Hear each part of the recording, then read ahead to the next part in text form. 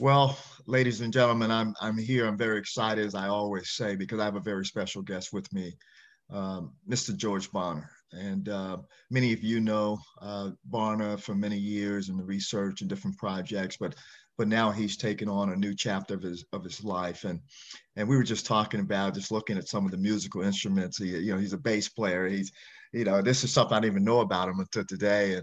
And so he's bringing sweet music not only from a cultural worldview, but also as he provide great sounds.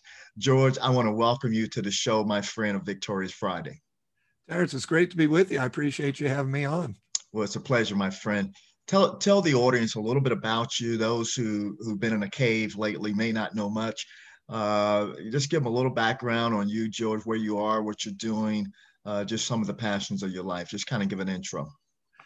Yeah, was raised back on the East Coast. First got involved after graduating from college in politics. And it was there that I had the opportunity to start using some of the skills I'd learned in terms of research, started doing polling for candidates, managed political campaigns, worked in legislative policy, and went from there back to grad school, got a few degrees in the whole research area, moved out from the East Coast to the West Coast, began working in the marketing research industry, predominantly in media research, wound up going into some work for Christian ministries. And that led to me starting the Barna Research Group back in 1984, the purpose of which was to try to provide something that didn't exist at the time, which was current, accurate, reliable, bite-sized bits of market intelligence so that ministries actually understood the audience and the world in which they were trying to minister and could make better decisions. That was the whole point, make better strategic decisions. And so started that back in 84, sold that company in 2009 after about 25 years, and then have been working independently since then. The Barnard Group still doing research, but I've been doing other kinds of projects, a lot of political work, but primarily focused on faith and culture, the intersection thereof, and particularly the area of worldview. Now I'm a professor at Arizona Christian University. We started the Cultural Research Center there, and our focus is trying again to help ministries understand the lay of the land, understand kind of the seven mountains of cultural influence, seven dimensions, and to know what's going on in those and what we as individuals or organizations such as Victorious Family can be doing to help move Christians to positions of greater influence and impact. Absolutely. Well, the Barna research that you provided over your lifetime and over the last few decades for sure has certainly impacted not only families, but churches and so many institutions around the world who knows of the work that you've done. Well, George, I want to get in because today's topic I feel is very important. Today, we're going to talk about culture and the impact of culture and what's happening here, not only in the US, but around the world. If I look at culture, just to kind of set this up, as I look back on the last 50, 60 years, even when I look at generations, builder generation, boomer generation, Gen X, Gen Y, whichever one you, and then millennials, if whatever way you want to describe it, we've seen a significant shift in cultural, what I call biblical worldview. And so I want to jump into some of that discussion, but also more importantly, the shift in our culture from a worldview and the way we look at. And so I like to start out because I think it's important as it sets the foundation for parents around this country and around this world as to what is our worldview, what's the lens, how do we see ourselves, how do we see, in this case, God the Father, and how do we see each other and the roles that we play. But there's a bigger, deeper picture that I want to get into. And so maybe just start out just simply, what is a worldview? Yeah, it's something that most people don't really think much about. What we know is that everybody has a worldview. You need to have a worldview to get through the day because your worldview is the intellectual, emotional, and spiritual filter through which you gather and interpret information and experiences and decide how you want to respond. what kind of person you want to be known as and seen as, and what kind of impact and influence you want to have. And so in order to get through the day, you have to make literally thousands of decisions. And it's the worldview that directs every single one of those decisions. Therefore, a person's worldview begins developing somewhere between 15 to 18 months of age. Wow. And is almost fully formed by the age of 13. During our teens and 20s, we refine it, but after that, it's not going to change much unless there's some kind of supernatural intervention, the Holy Spirit coming in and radically changing a person's heart, mind, and soul. That does happen, but it's the aberration in America. So really, it's that period of maybe age 1 to about age 13 that's critical in the shaping and development of that worldview that's going to determine who you are as a person. And your worldview is comprised not just of beliefs. That's a mistake that a lot of people make. They think, oh, it's just what I believe. Actually, it's also your behaviors. I have this expression, you do what you believe. And so if in research you tell me you believe something, but then I study your behavior and I see, but you're doing the opposite, or you're not following through on what you believe, my contention is you don't really believe it, because if you did, you'd do it. And so it really is the combination, the interaction of your beliefs influencing your behavior. And that in turn defines who you are and the kind of influence that you're going to have in the world. Absolutely, George. When I look at this kind of this thread of belief, behavior, commitment, and I go one step further and talk about a conviction. And there's a difference between my belief and my conviction and how I live out my life. And it certainly is shaped around worldview and so many other things. What shapes our worldview in that period of 1 to 13 years of age is, of course, his life experience and things like, but I want to hear from you, the expert. What kind of could shape that worldview over that period of time? And why is that period of time so important in terms of worldview?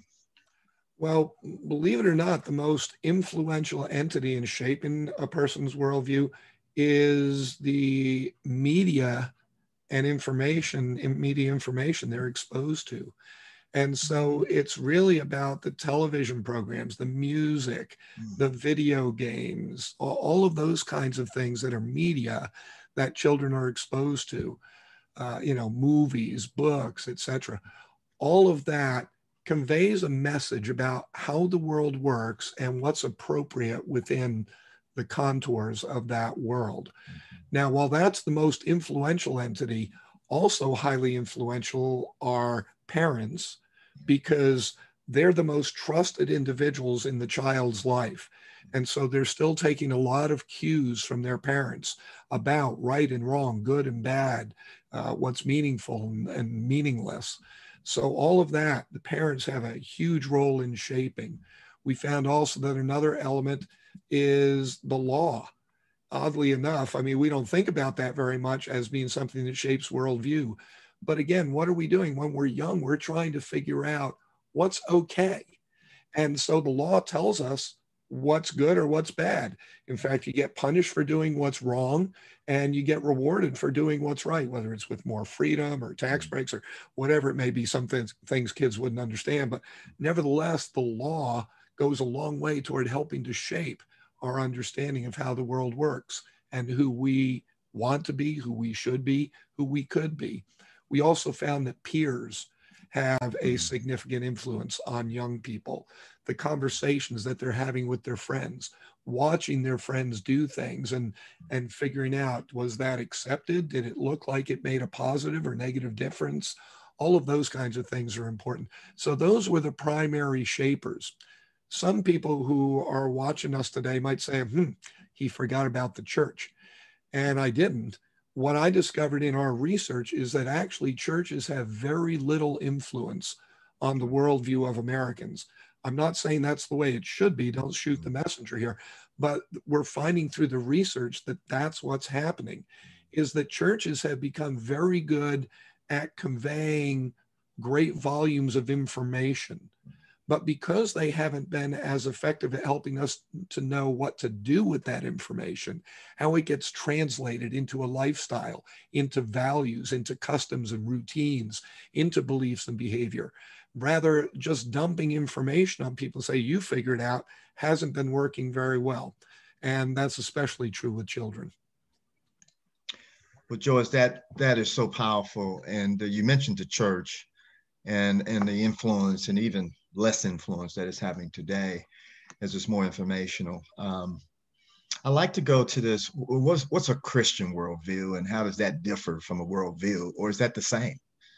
Should we be thinking about it the same? Yeah, it's a great question. I mean, there are probably about a dozen different worldviews that are popular in the United States, and people pick and choose from all these different worldviews, and they put together a customized worldview. Okay. Now, we might label it one thing or another, but really when we start talking about a biblical worldview, and Terrence, forgive me, but I encourage people not to talk about a Christian worldview, because in America, what's happened is the word Christian has become very generic. It covers such a broad span of ideas and perceptions and beliefs, many of which are not biblical. And I would suggest that if you want to become Christ-like, if that's part of what the goal is here, then you've really got to be working with his word. You need a biblical worldview, one that really confirms and works alongside of all the core principles and truths and commands that the Bible gives to us. So biblical worldview is one of those options of worldviews that you can choose from. And basically what it does is it goes through and it tries to figure out the various life principles that God has given to us for our own good, to help us lead the most meaningful, significant, and God-honoring life that we can. That's what he wants for us, because he knows it's best for us. And of course, it brings him glory, which is our purpose here on earth. And by the way, you wouldn't know that unless you had a biblical worldview. So these are the kinds of things that a biblical worldview starts to get at. What's your purpose in life? What gives meaning to life? How do you know right from wrong? What do you believe about God? Is there something after this life? If it is, how do we know what it is? How do we make the most of it? All of these kinds of things and more then have implications for the kinds of actions that we take from moment to moment. And so shaping that worldview in our mind, our heart, and our soul is the thing that enables us to become more Christ-like. That's what a biblical worldview's goal is to enable us to think like Jesus so that we can live like Jesus.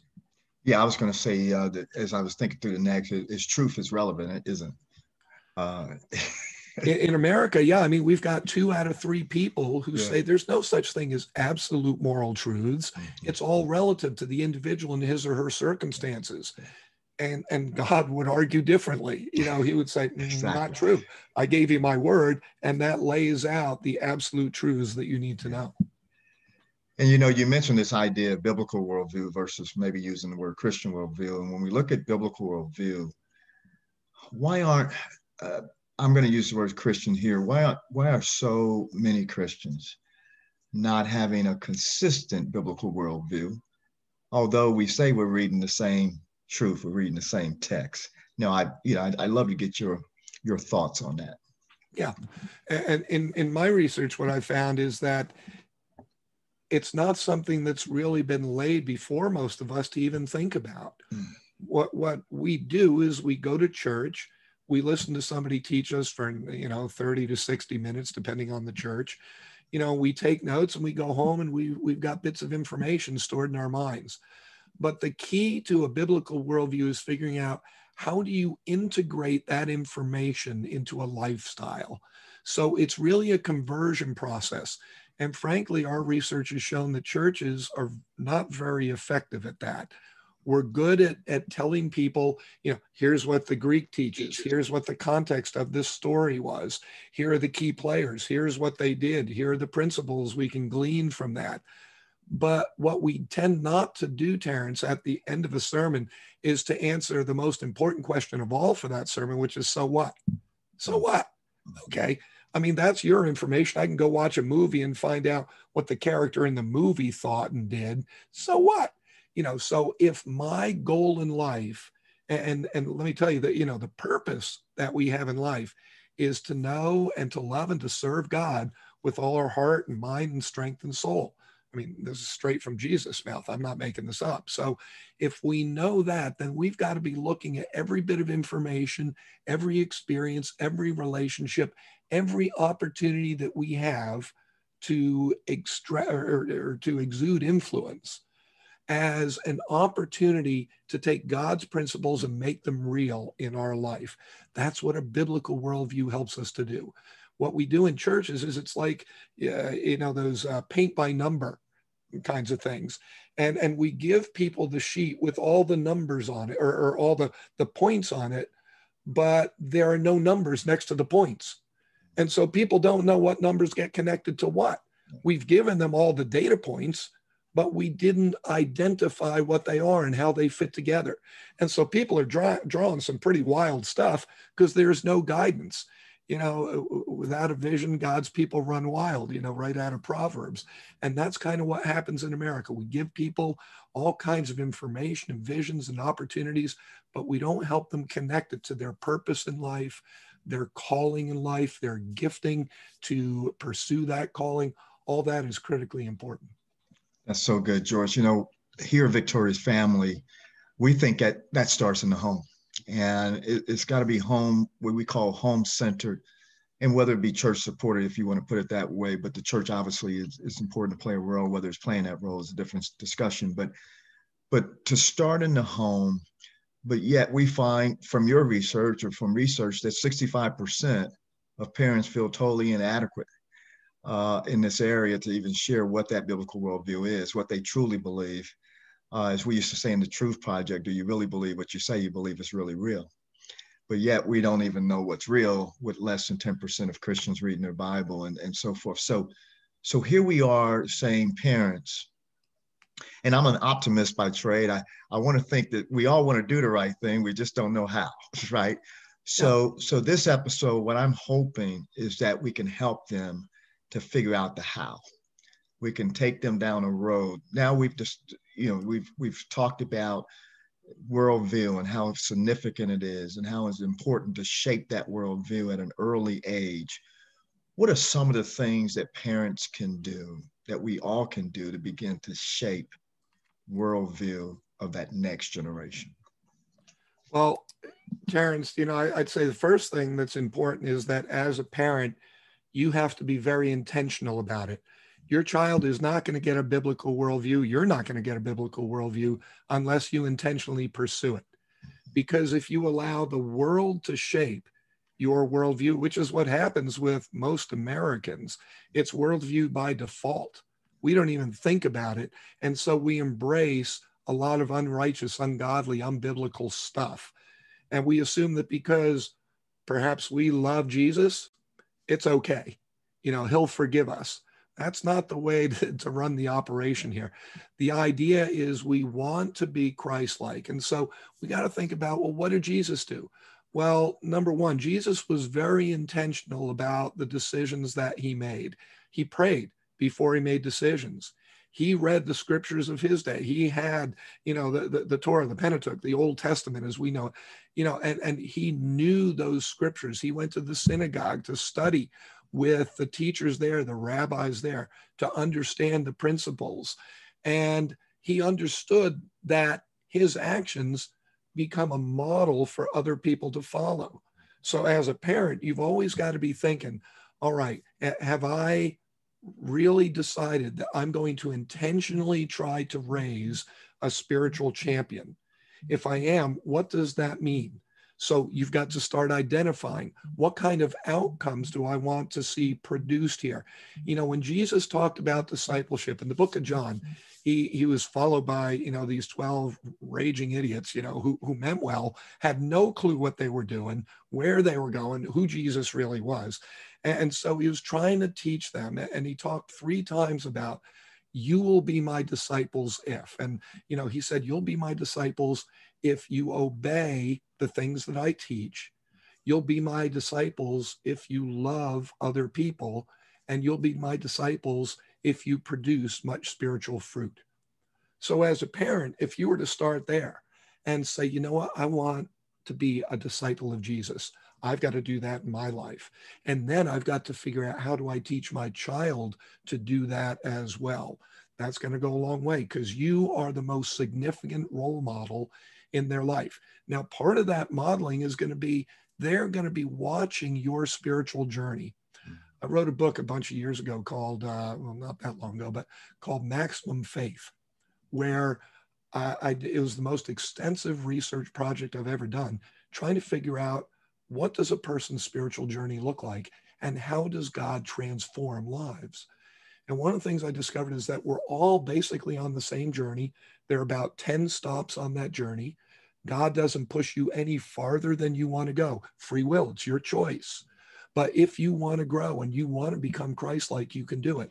But there's certain stops on the journey you're going to have to master. And one of those is the stop of brokenness. This is what I discovered is keeping most people from really being Christ-like.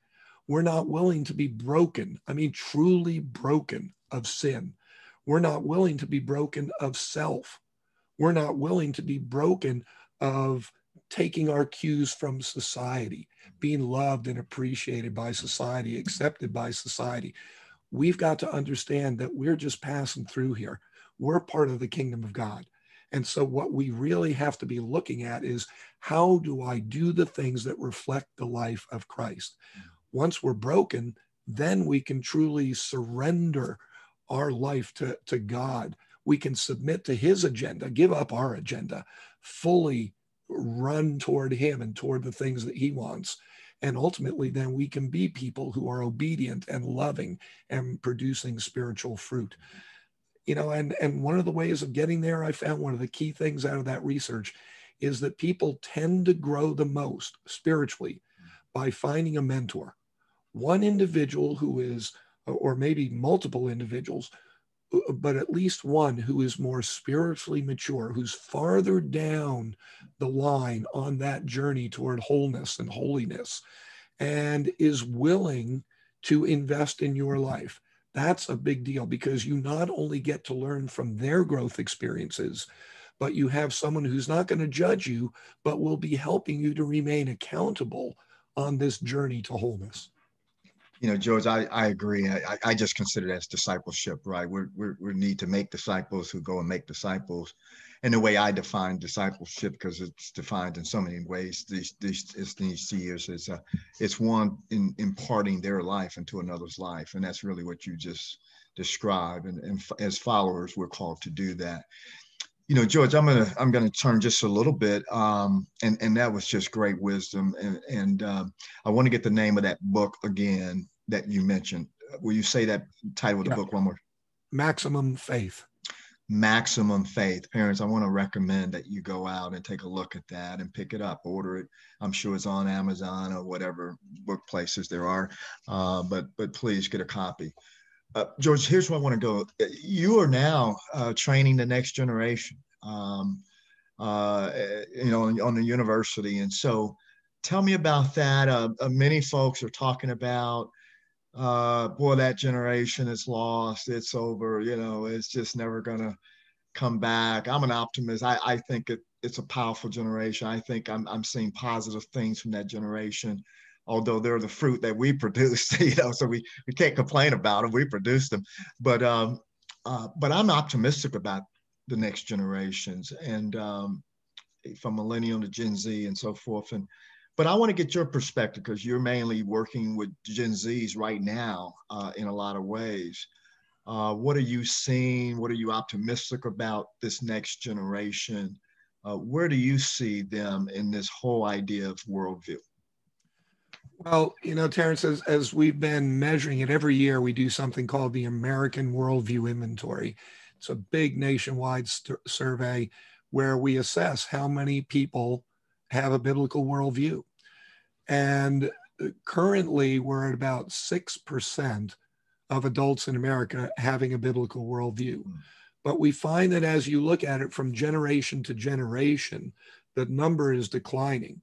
So you look at the builder generation, 9% have a biblical worldview, boomers, 8%, Gen X, 5%, millennials, 4%, the digitals, Gen Z, whatever you want to call them, 2%.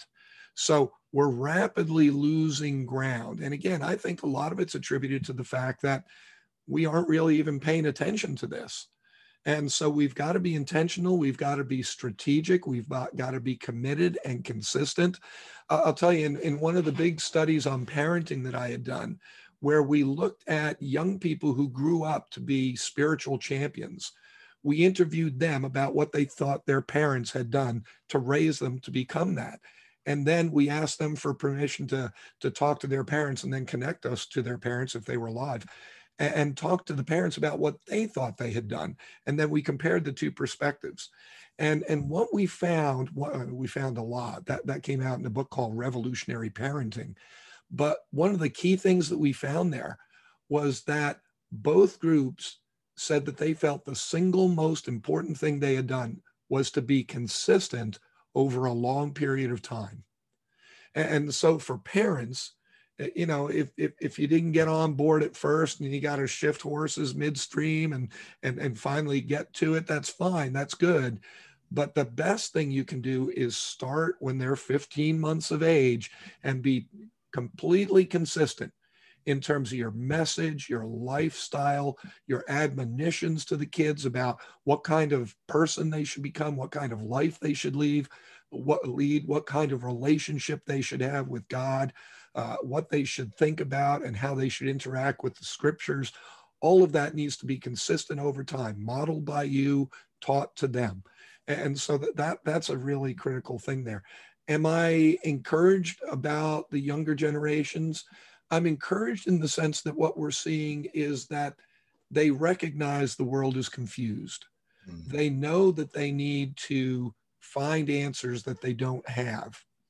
But the sad reality about worldview is that because you need it to make decisions just to get through every day, by the time you get to college, you already got your worldview set in place. Mm-hmm. One of the pieces of research I did, actually several confirmed it, is that most people in America die believing what they believed at age 13. Yeah. So there's typically not much change that takes place unless it's very intentional. And so a place like Arizona Christian University, our first and foremost obligation is to train people to have a biblical worldview. Everything that we do, every class that's taught, every professor that's hired, every textbook that we allow students to read, I mean, it's all about worldview. So, you know, I would say parents have that same kind of obligation. With this younger generation, the media that they're exposed to, I can't encourage you enough to take control of it. When your kids control their media, they're not going to wind up with a biblical worldview. And so what I'd suggest to you is that, you know, I talk about the 4 M's of media. You've got to minimize the amount of media that they're exposed to, because we know that by the age of 18, the typical American kid will have been exposed to roughly 32,000 hours of media content. There's nothing else they do in their life that competes with that. So you've got to minimize that. You got to monitor what it is that they're being exposed to. You've got to mediate it, meaning that you have to then explain to them what's right and what's wrong about what they're being exposed to. And then you've got to moralize it. You've got to help them convert these things that they're getting into appropriate morals and values, so that the lifestyle that they exude is not one that's been shaped by the media, but it's been shaped by you, their parents. Oh man, that's so good. The 4 M's. Oh, I love it, George. I mean, one of the things we talk about at Victorious Family is we're trying to encourage parents to be intentional. And we believe it starts with them. And, you know, I think about growing up, I think about my father and my mother and what they modeled and how they were intentional in making sure we understood certain values and certain beliefs. And it was just a way they did parenting at that time. I still remember some of those things, even going through the 60s and mom encouraging me to love more than they hate. And then I'm just thinking of my father and his work attitude that everyone has, he called it eccentric value, which was wrong. It was intrinsic value. but for 20 years I called it eccentric because my father did. And so I had to figure out what he was really saying was intrinsic value. Everyone has intrinsic value. You just got to find it. But for 20 years or more, I was saying eccentrics. But anyway, but I still remember him and his work ethic and what he shared about it as one of the first African Americans to hold a very significant position in a company he worked for 43 years.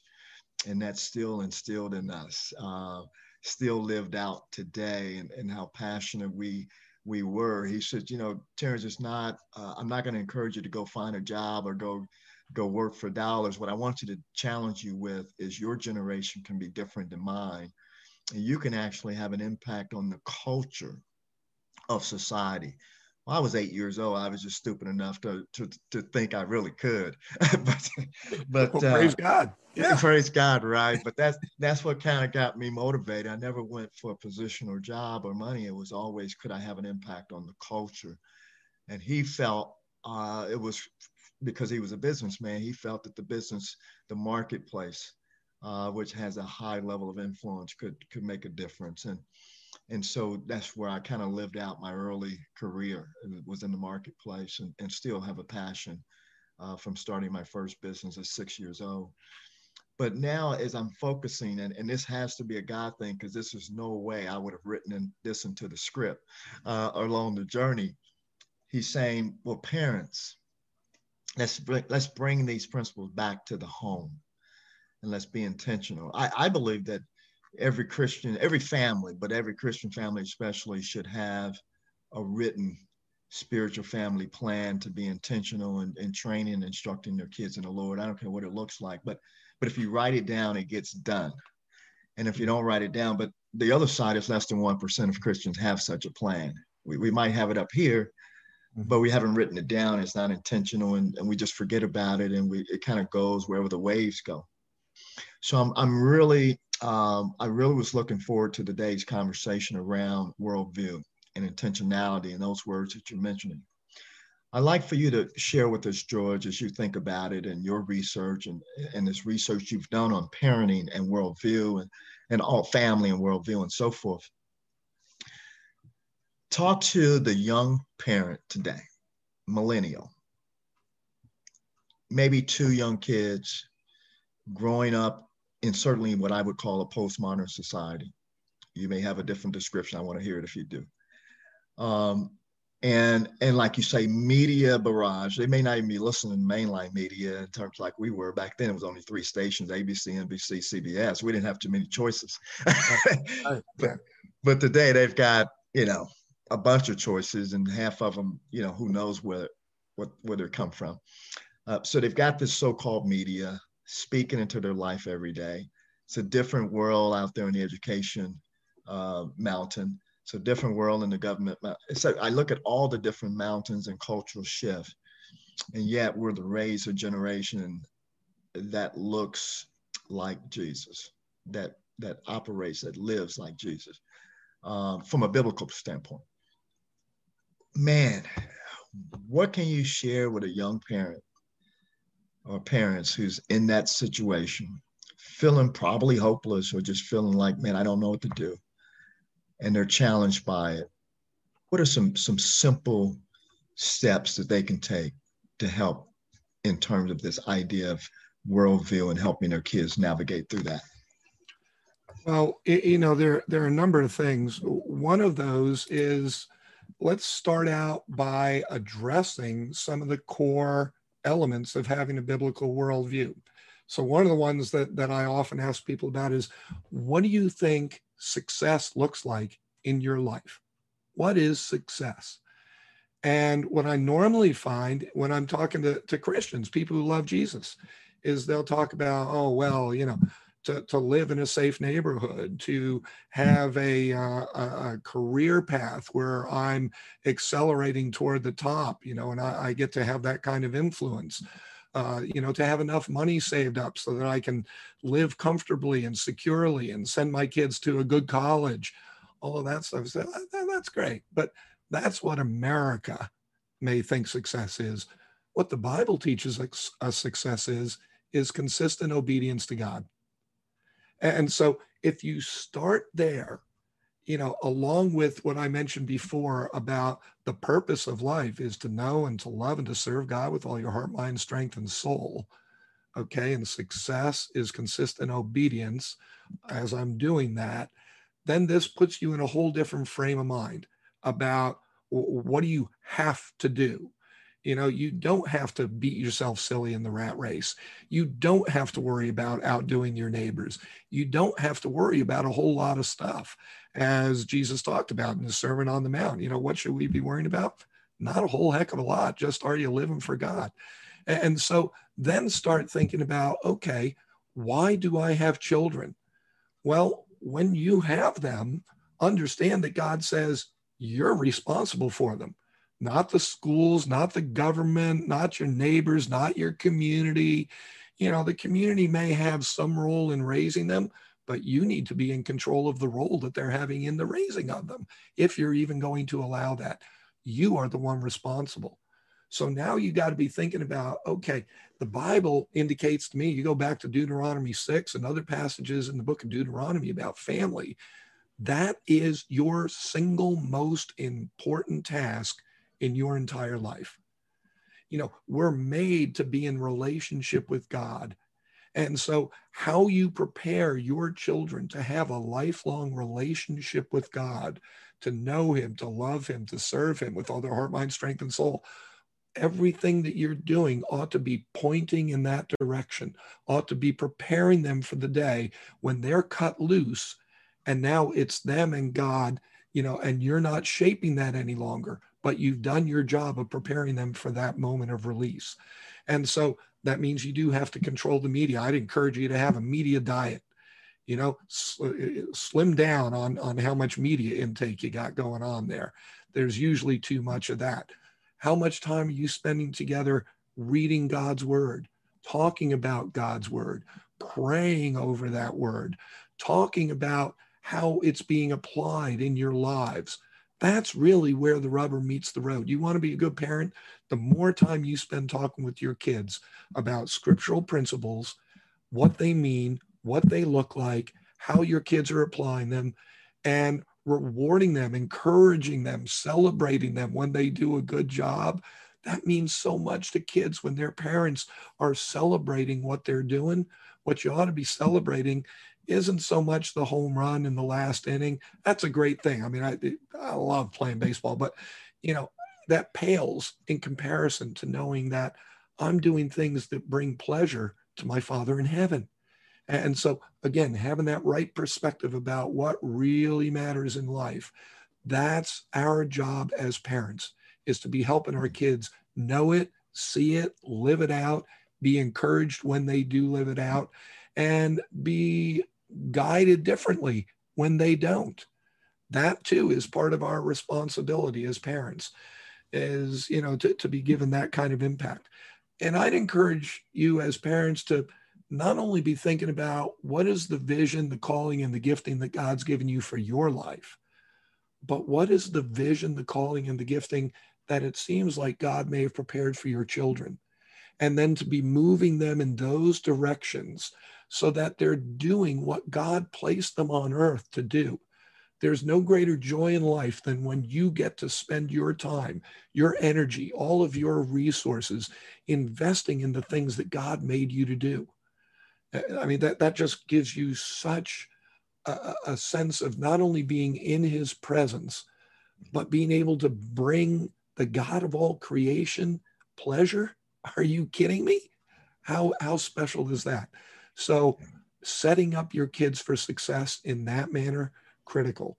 But as a family, spend time together, worshiping God, praying to him for direction, studying his words so that you know what the guidelines are, the principles, the opportunities, how to assess what's going on in your environment. All of those things are critical. The world is not going to encourage your kids to do it. You need to take the role of guiding them in all of that. George, I think that's it. And I need to take you on the road with me.